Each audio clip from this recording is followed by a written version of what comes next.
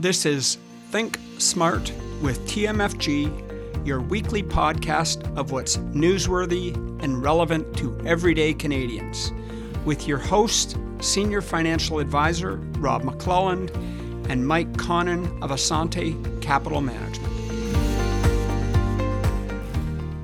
Today on Think Smart with TMFG, Mike and I are going to be discussing all of the mistakes that we have made over the years. Mike, I thought it was time for some truth with our audience. These are just financial mistakes, right, Rob? They are just financial mistakes. I thought it might be interesting to do a podcast just talking about some of the personal and professional mistakes that we have made over the years related to investing and business. And mine actually go back a number of years, and even one is a lot more current. If I look up my worst investing mistakes, probably my first one happened in 1987. And I decided to purchase a rental property that I was going to live in and have roommates. And it was in Thornhill, and it was a little condo development. And I was going to buy this property that was right beside the train tracks. It had a great price of $107,000. Now, I'd grown up in the city, so moving to Thornhill was a big step for me. But that's all I could afford at the time. And I had saved up through a stock purchase plan. I was working with Hudson's Bay Company. I'd saved up over $40,000 in Hudson's Bay stock. So I had enough. And so come September, I had put an order in to sell all the stock to put it in as part of the down payment. And, it's a substantial down payment, almost 40% down payment on my first place. Unfortunately, at the time, the technology wasn't as advanced as it is today. And so when I reached the person who's in charge of the stock purchase plan, well, she was on holidays. Not just for a week, she was on holidays for a month. So I couldn't do anything for a month, but I was told she'd be back at the beginning of October. And if you recognize the date of 1987, you'll remember that the stock market had a major crash. A very short-term crash, but a major crash in 1987. Black Monday. Black Monday. And the stock market had risen up dramatically throughout the summer. And then in the fall, it all crashed. And I think Black Monday was 20% in one day. Did your advisor not explain a concentration of one security to you at that time? Well, I had no advisor. I was my advisor, and I wasn't even a financial advisor at the time. Needless to say, my down payment ended up only being $20,000 because the stock lost 50% of its value in that short period of time from when I put the order in to get out and actually receive the proceeds. So that was a fatal error. Needless to say, it all worked out in the end. I borrowed the money from my parents. So I got lucky. Mistake number 2, 2008 comes along. You and I had taken over a book of business from a retiring financial advisor. We had also made a major decision to move to what was called being a fee-based advisor. What that meant was that my cash flow, rather than getting paid in advance, I would get paid in arrears. So all of my cash flow was pushed out 3 months. At the same time, the stock market was in a free fall. Stock market was down at the time about 40%. I couldn't meet payroll for our staff. And we had a pretty small staff, but I couldn't meet payroll. And I couldn't meet all of our rent expenses and everything else. And I had to sell $250,000 worth of investments, even though they were down 40%. And if I'd just held on to that $250,000 today, by my calculations, it'd be worth over $1 million. So that was a pretty fatal mistake. Yep.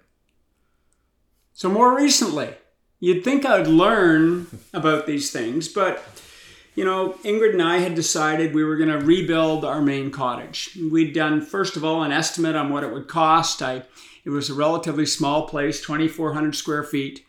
And I had estimated it might cost us, $700 a square foot to do it. Well, I was way off on the price, first off. And I decided to finance it using a variable rate mortgage. Rates were pretty low back then. Rates, it was at 1.3%. rule of thumb is variable is cheaper than fixed, right? Right. So we learn. So I thought, put a little money down and I can pay this thing off probably in 5 years out of cash flow. And then slowly we all know what happened. What happened to interest rates? Yeah, skyrocketed. Record since back in the 1980s. So very quickly I was paying not 1.3%, but I was paying 6.3% on it. So I had to make a hard decision because now my cash flow, I was set up to pay this off in 5 years. I couldn't handle the cash flow anymore. My payments had almost doubled as to what I was having to pay. So I had to take $1 million out of a retirement plan to pay it off. Now, at the end of the day, you're shifting one asset to another. So you're really just paying off the cottage faster. I guess the key is really money is no longer free. And we forgot that idea of free money, but we had 10 years of free money. You just borrow money and just pay it back whenever you wanted. They weren't charging anything. It was, 1% or something ridiculously low. Now, anyone who knows me knows that I probably would have done some planning on this. And I went back and I had actually developed a whole spreadsheet on what it would cost if interest rates went up. And I had projected that interest rates could possibly triple. So they could go up to almost, 4% from 1.3% to 3.9. It shows you the danger of making a forecast.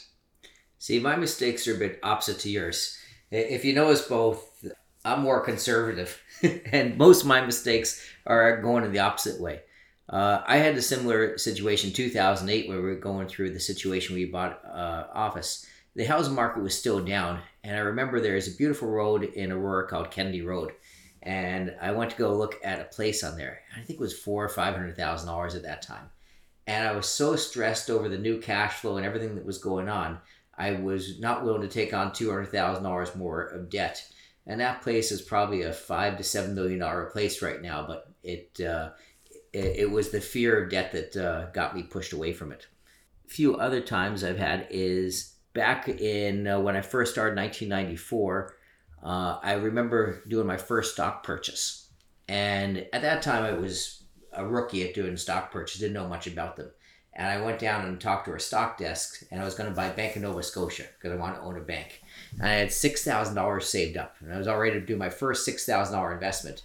And I said I want $6,000 of Bank of Nova Scotia, and they bought me 6,000 shares. And at the end of the day, I got a bill, and I think it was for about $90,000 or $100,000 at that time. And I went into an absolute panic because I didn't have that money. I could have borrowed it. I realized I could have went to someone and borrowed it and tried to make things work. But instead, I took a big loss on selling them just to get rid of them that day because I was so afraid of what could happen owning this. And when I look at how much 6,000 shares of Bank of Nova Scotia would be worth right now after splits and everything, it would have made me a very rich man if I would have held on to them. So it would have been a great purchase. Yeah. So again, it was just the fear that got me. So those are some, personal mistakes we've made. Business mistakes, you and I have been business partners now for, probably 25 years. And we've made some, not nearly as many. And I think that's the advantage of being able to work together and having someone to bounce things off of. And so we can double check and triple check before we do anything. I guess the one that stands out to me was always King City. And we had taken over this group of clients from a retiring financial advisor whose main branch was in the town of King City, which was about 15 to 20 minutes from our office. And we decided that the best thing we could do was to keep that operation going. And so we had a small team. There were 6 of us at the time. And before we knew it, we had 3 people working in one office and 3 people in the other office. We would never see each other. We were passing back and forth between the 2 offices. There was no Zoom at that time. There was no Zoom. No. We were losing money every month. And it was also 2007 to 2009 when the stock market was in free fall. And so we luckily got out of that lease. And there's a value to having everyone in the same room. It's funny, people ask why we returned to the office so quickly after this whole last pandemic we went through over the last few years. We know there's an importance of having people sit in the same room because we experienced it 15 years ago, and we're not as effective. We're not working as one group. Yeah, and And it's so true. We started to even notice, last year that our business was becoming a little disjointed. We weren't connecting. We were making more mistakes. We didn't know what people were doing anymore. And now we're back in the office and things have dramatically improved. Another business mistake, and this was something that happened over a number of years. And we were looking to bring in and boost up the insurance side of our business. And we thought the easiest way to do it would be to hire an internal insurance advisor, someone that had lots of experience in the insurance industry and could come inside and really be helpful. Because it's very difficult to be a really good financial advisor, an investment advisor, and a really good insurance advisor all at the same time. And so, what was that mistake, Meg? Well, why didn't it work out? The problem is you need someone holistic to look at someone's financial situation. And when someone's looking from an insurance side and they just sell insurance, their solution to every issue is insurance. And insurance does definitely have a purpose in someone's financial life. Very important when you're young, you have families. It can be a great estate planning tool for people who want to pass on money to the next generation. But it doesn't work for every situation. It's not a great investment alternative. And with the insurance people that we found, a lot of times they were always trying to find a way to squeeze insurance products into areas where they're not that suitable. Another business mistake, and this was one that happened fairly early on in my career. It was in the late 90s, and I had been working with a husband and wife, and the husband had decided to switch jobs, and in the process said he needed money from his portfolio to live off of. And I guess I would call it that I took a shortcut. And the shortcut was that I let the husband sign the documents for the wife's account. And what I didn't know is that he was planning on leaving her. In fact, he was planning on leaving the country. And he ended up liquidating his wife's entire RSP account worth over $100,000. And the wife came to me one day and her sister, and they said, "What happened to the money?" And I realized what had happened is that I had been taken, and I had to come settle up with her at the time and make her whole. And that was a costly business mistake. So when you get calls from us on a redemption, there's reasons why we do it. We know now we have to talk to the individual personally on a redemption. And or at least a team member who knows exactly who they're talking to. We had the one mistake sometimes I find that we fix now, but again, going back, we learned a lot of lessons back in 2000 and 2008.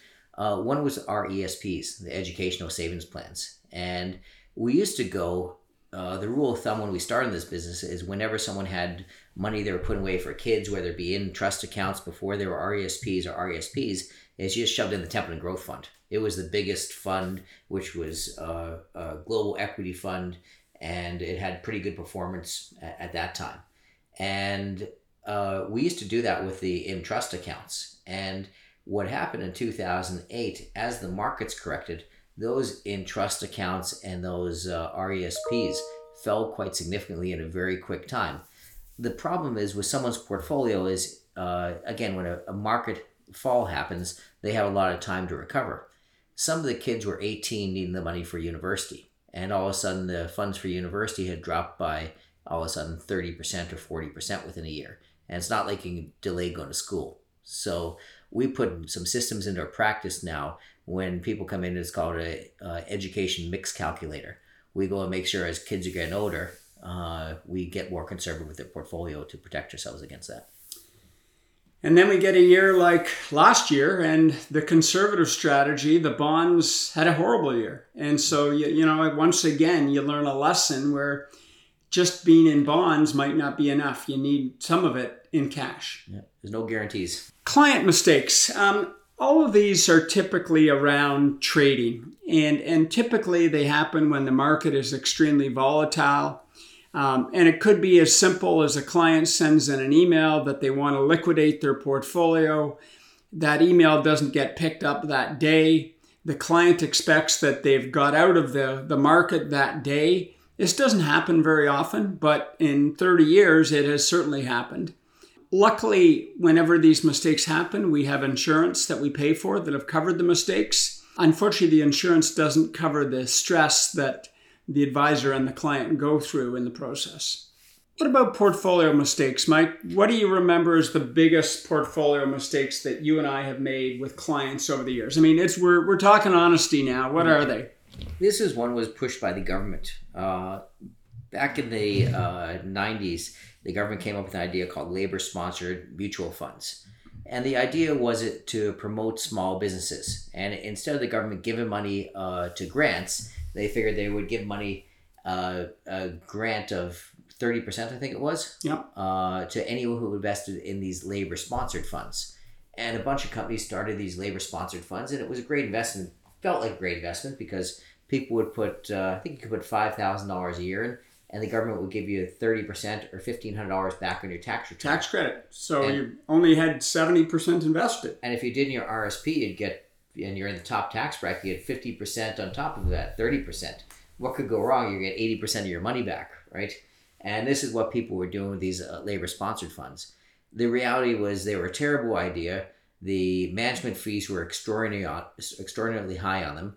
They were very non-liquid assets that had tons of administrative issues to get sold. And still in some portfolios, these labor-sponsored funds sit there and they can't be sold. They're just an enigma that messes up a portfolio. It is interesting, and all along, you and I were purchasing them on our behalf, or I was buying them every year for myself and my wife, and went through the same pain that my clients did. Long story short, it didn't cost a lot of money. At the end of the day, it maybe cost each client $500, but we got away from our claim that we had never lost clients' money. In that particular case, we had actually lost clients' money. 1999. Another big mistake. We've probably talked about this a few times in the podcast, but it was a very difficult period. We were in the tech boom. Stocks were going up much like they did in 2021. All the tech stocks were booming. Value companies were not.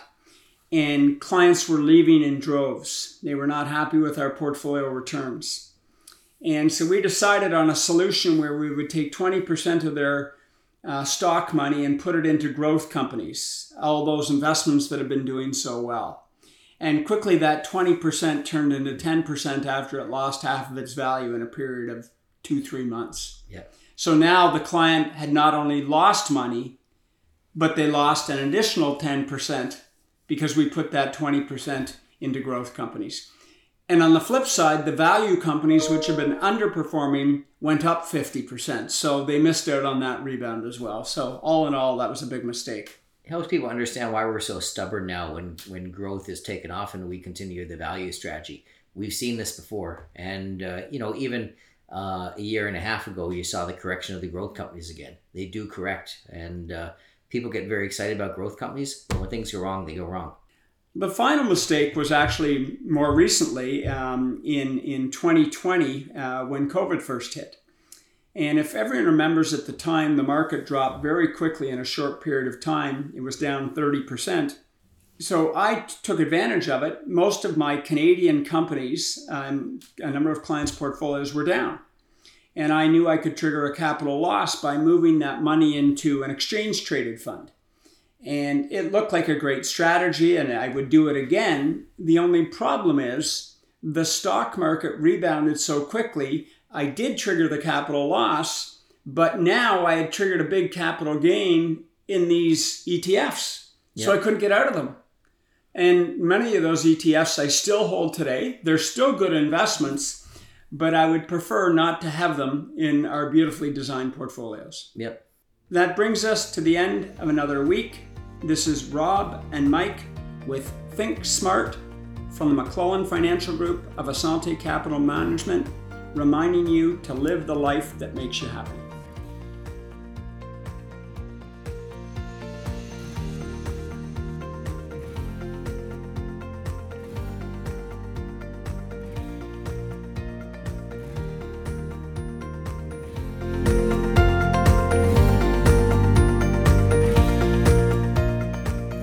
You've been listening to the McClelland Financial Group of Asante Capital Management Limited. Asante Capital Management Limited is a member of the Canadian Investor Protection Fund and the Investment Industry Regulatory Organization of Canada. Insurance products and services are provided through Asante Estate and Insurance Services Incorporated. This material is provided for general information and is subject to change without notice. Every effort has been made to compile this material from reliable sources. However, no warranty can be made as to its accuracy or completeness. Before acting on any of the previous information, please make sure to see a professional advisor for individual financial advice based on your personal circumstances. The opinions expressed are those of the authors and not necessarily those of Asante Capital Management Limited.